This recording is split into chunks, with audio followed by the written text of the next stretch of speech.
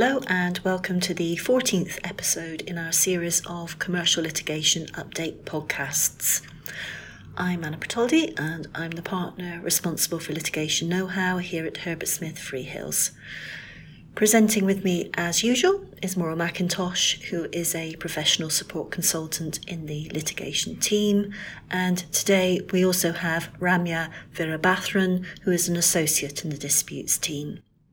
In this edition, Maura will look at the most recent decisions on trial witness statements and a decision that sheds a bit more light on what parties can do when they've received a draft judgment under embargo.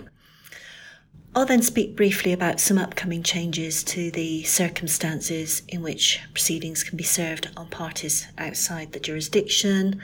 And finally, Ramya will look at an interesting recent decision on consequential losses.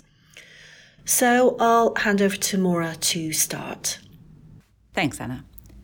So we've spoken previously on this podcast about a number of cases where the courts have imposed sanctions for serious failures to comply with the new regime for trial witness statements that was introduced last April.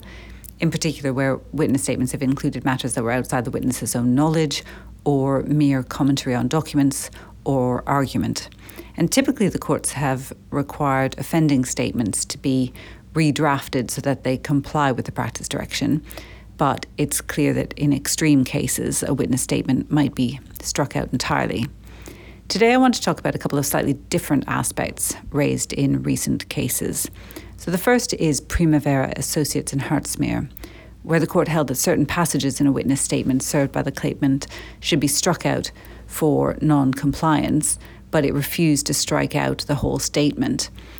The defendant had argued that the statement should be struck out entirely because it failed to comply with the spirit and the letter of the practice direction, going beyond the specific paragraphs that the defendant had pointed to as examples of non-compliance.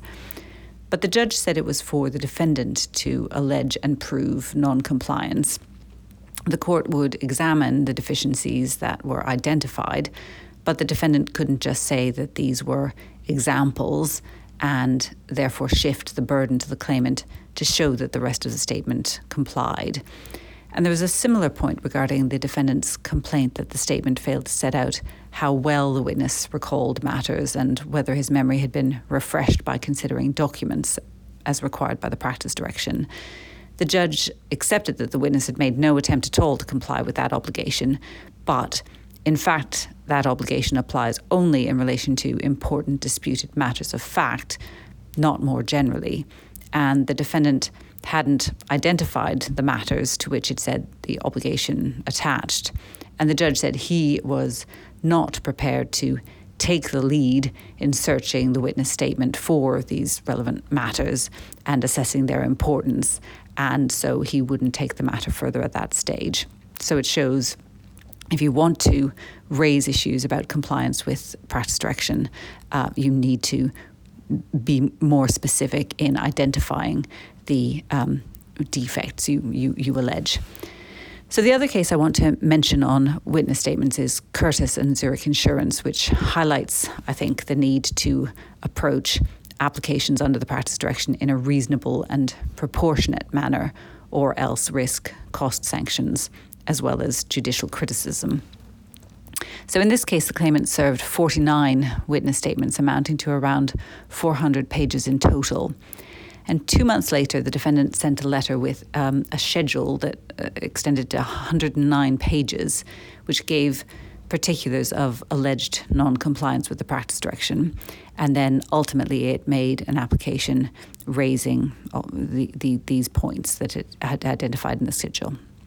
And the court struck out 4 of the statements entirely and also struck out various parts of another witness statement, essentially because they contained commentary or opinion on documents or other matters falling outside the practice direction. But other aspects of the application did not succeed, including, for example, an application to strike out stock phrases that the defendant said might indicate a common draftsman for some of the statements. The court thought it wasn't necessary to take action in relation to those aspects. But the key point for our purposes is that despite having allowed some aspects of the defendant's application, the court still ordered the defendant to pay 75% of the claimant's costs on the indemnity basis. The judge said that many of the points the defendant had raised were petty or pointless, and overall it thought that the defendant's aim in making the application was not to improve the efficiency of the trial process, but rather it was tactical to seek to emasculate the evidence of one of the claimant's key witnesses. And the judge said an application under the practice direction should not be used as a weapon for the purpose of battering the opposition. And it's clear from this decision that a party who does that will be at risk on costs. The decision also shows that in some cases it may be more appropriate to leave matters of non-compliance with the practice direction to be dealt with at trial rather than raising a specific application in advance. The judge referred to a remark made by Mr. Justice Fancourt in Greencastle and Payne, which we discussed previously on this podcast, that it was not appropriate in that case to leave the dispute to be sorted out at trial. But the judge in Curtis said that that shouldn't be taken as expressing a general principle that it's never convenient or appropriate to leave matters of non-compliance with the practice direction until trial. All will depend on the facts and circumstances of the particular case. And here the judge thought it would have been more efficient to leave it all to be argued about at trial. I think presumably because the nature of the non-compliance was not such as would really have interfered significantly with the trial process. But as I say, it will all depend on the particular circumstances. And finally, for me, just a mention of the latest in a line of recent decisions concerning embargoes on draft judgments, where the court sends the draft judgment in confidence to the lawyers and the parties, typically a couple of days before it's handed down. The case is Match Group and Muzmatch, and the court, rather unsurprisingly, found there was a clear breach of the embargo where the defendant had disclosed the outcome to journalists, even though that was done on confidential terms and subject to an agreement that they would not publish anything until after formal hand-down. It's not surprising that that was a breach of the embargo. But the more interesting point is the court's finding that it was not a breach of the embargo to disclose the decision to a number of the party's employees who needed to know the result in order to prepare a press release and a customer video ready for hand down, or to assess technical and design changes that might need to be made to the defendant's service in light of the judgment. So I think the decision is helpful in confirming that parties to litigation are entitled to take internal steps to prepare for publication of the judgment, including teeing up draft communications to customers or the press and considering any immediate operational impact. It's clear these are legitimate purposes within the embargo, in contrast to a previous case where counsel or solicitors prepare their own draft press release, which the court said was a purpose that fell outside the embargo. But the present decision does emphasise that corporate parties who receive a draft judgment should still consider carefully which employees really need to know the result in order to prepare for publication. As the court said, the more people who are told the result, the greater the risk that the judgment will be used beyond the permitted purposes or might be disclosed inappropriately. And that could lead to proceedings being pursued for contempt of court, or at the very least, the sort of public criticism that we've seen in these cases. Thanks, Maura. I want to talk about the new and expanded gateways for service out of the jurisdiction that have been approved by the Civil Procedure Rule Committee and we understand are due to take effect in October. This is significant because post-Brexit, if you can't serve proceedings on your defendant within England and Wales, you need the court's permission to serve out unless the claim is covered by a jurisdiction clause in favour of the English court or it's a consumer or employment claim. To get permission, you need to establish a good arguable case that the claim falls within at least one of the gateways set out in Practice Direction 6b, as well as a serious issue to be tried and that England is the appropriate forum for the dispute to be heard. So the gateways are important. If your claim doesn't fall within one of them, then that's the end of the road so far as suing in England is concerned. The CPR Service Subcommittee divided the proposed changes into 3 categories, anticipating that some would be more controversial than others, although in fact all the proposals were accepted by the full Civil Procedure Rule Committee without opposition. The result will be a significant expansion of the gateways, so that I think it's fair to say it'd be difficult to think of many claims with any real connection to England that won't fall within some gateway or other. Now, I'm not going to go through all the changes, but for example, there's a new specific gateway for negative declarations, where a corresponding claim brought against the claimant would have fallen within certain of the gateways. There are new gateways for contempt applications and for Norwich Pharmacal and Bankers Trust applications. New gateways for breaches of trust or fiduciary duty within the jurisdiction, or where the legal relationship came into existence in the jurisdiction. The tort, constructive trust, fiduciary duty and breach of confidence and privacy gateways are extended to claims governed by English law, and there are new gateways for claims against third parties for unlawfully causing or assisting in breaches of contract, trust, fiduciary duty or confidentiality, privacy, where the relevant relationship or the breach has certain connections with the jurisdiction. The expansion of the gateways appears to be in line with the court's approach in recent cases, which have taken an expansive view of the gateways on the basis that the forum convenience test would act as a filter where there's only a weak connection to the jurisdiction. So, most significantly in the Brownlee case last year, the Supreme Court took a very wide view of the tort gateway, finding that it extended, at any rate in the personal injury context, to pretty much any damage experienced within the jurisdiction. So, although these changes are significant, it's not clear that they will result in more international cases being heard by the English courts. Claimants are still going to have to show that England is the convenient forum, and that test is likely to prove more difficult to satisfy post-Brexit, given that the English court is no longer obliged to exercise jurisdiction over anchor defendants domiciled in the jurisdiction, as it was under the Brussels regime.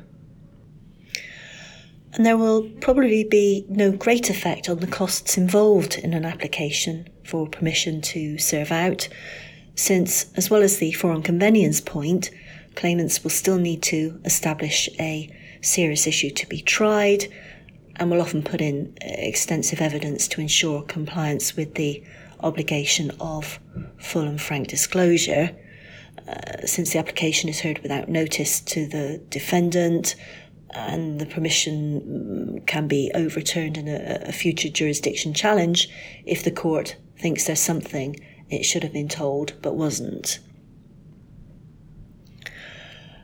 There are some more fundamental proposals that have recently been put forward by 2 Oxford professors, Briggs and Dickinson, which would aim to streamline the process, including getting rid of the expensive permission stage for something more akin to the tick box approach in the Brussels regime. But that's likely to be some way off, even assuming there's buy-in from the private international law community and the judiciary and government. That's it from me. I'll now hand over to Ramya. Thanks, Anna. I'm going to look at a case called Soteria and IBM, which highlights the need for parties negotiating exclusion clauses to think carefully about what losses they want to exclude liability for and ensure the clause is clear. This is, of course, easier said than done. In this case, the defendant contracted to supply the claimant with a new IT system and to manage that system for 10 years after installation. The project was delayed. The claimant refused to pay an invoice, and the defendant served notice to terminate under the contract on the basis of that non-payment. The court later found that the defendant was not entitled to terminate and so was itself in repudiatory breach. The claimant sought damages of £132 million. This largely comprised the costs it had wasted in the expectation of receiving the new IT system. However, the judge found that the claimant's claim for wasted expenditure was entirely excluded by a contractual exclusion clause, and so damages were awarded in a much lower sum. Simplifying the exclusion clause slightly, it provided that neither party would be liable for indirect or consequential losses or for loss of profit, revenue, or savings. The trial judge held that the claim for wasted expenditure was caught by the exclusion of loss of profit, revenue, or savings. This was because that was the essential character of the loss being claimed. Instead of trying to quantify a claim for lost profit or savings, a claimant is generally entitled to claim wasted expenditure. They would do this by relying on a rebuttable presumption that the value of the contractual benefit lost must be at least equal to the amount the claimant was prepared to spend in order to obtain the benefit. But the trial judge considered that this was merely a different way of quantifying the loss and did not change the essential character of the loss. She found that it was still a claim for lost profit or savings, and so was caught by the exclusion clause in this case. However, the Court of Appeal disagreed. It started by considering the ordinary and natural meaning of the words used in the exclusion clause. The question was whether, as a matter of language, the phrase loss of profit, revenue, savings encompassed wasted expenditure. The court held that a reasonable person in the position of the contracting parties would not have understood those words to cover wasted expenditure. This conclusion was confirmed by two principles that apply to the construction of exclusion clauses. First, the more valuable the right the clause seeks to exclude, the clearer the language of any exclusion clause will need to be. This is sometimes called the Gilbert-Ash principle. Second, the more extreme the consequences of the exclusion clause, the more stringent the court must be before construing it in a way that allows the party in breach to avoid liability. Both of these principles pointed towards a strict reading of the clause in question. In the Court of Appeal's view, losses of profit or savings were a fundamentally different type of loss to wasted expenditure. Loss of profit or savings refers to what would have happened if the contract had been performed. Wasted expenditure, in contrast, was quote-unquote a pure accounting exercise. In the Court of Appeal's view, it made commercial sense that while speculative and uncertain losses were excluded by the contract, wasted expenditure, which was easily ascertainable, was not so excluded. In any case, if the defendant had wanted to exclude wasted expenditure, it could have easily done so by including an express reference to wasted expenditure in the clause. So what do we take from this decision? Firstly, it identifies the differences between a claim for wasted expenditure and a claim for loss of profit or savings. It suggests that merely referring to claims for loss of profit or savings in your exclusion clause is unlikely to be successful in excluding claims for wasted expenditure. So the practical message is this: if you want to exclude claims for wasted expenditure, you should say so expressly. This will be particularly important in circumstances where the counterparty is likely to incur significant expenditure in anticipation of receiving the benefit contracted for. If that expenditure is not covered by your exclusion clause, you may find that the clause doesn't offer much protection in the event of a breach. More generally, this case acts as a reminder of the two principles I mentioned relating to the construction of exclusion clauses, which the courts continue to apply. Namely, the more valuable the right and the more extreme the consequences of excluding it, the clearer the language needs to be. Thank you, Ramya and Maura, and to all of you for listening. That brings us to the end of today's podcast. We'll be back with another update in early autumn.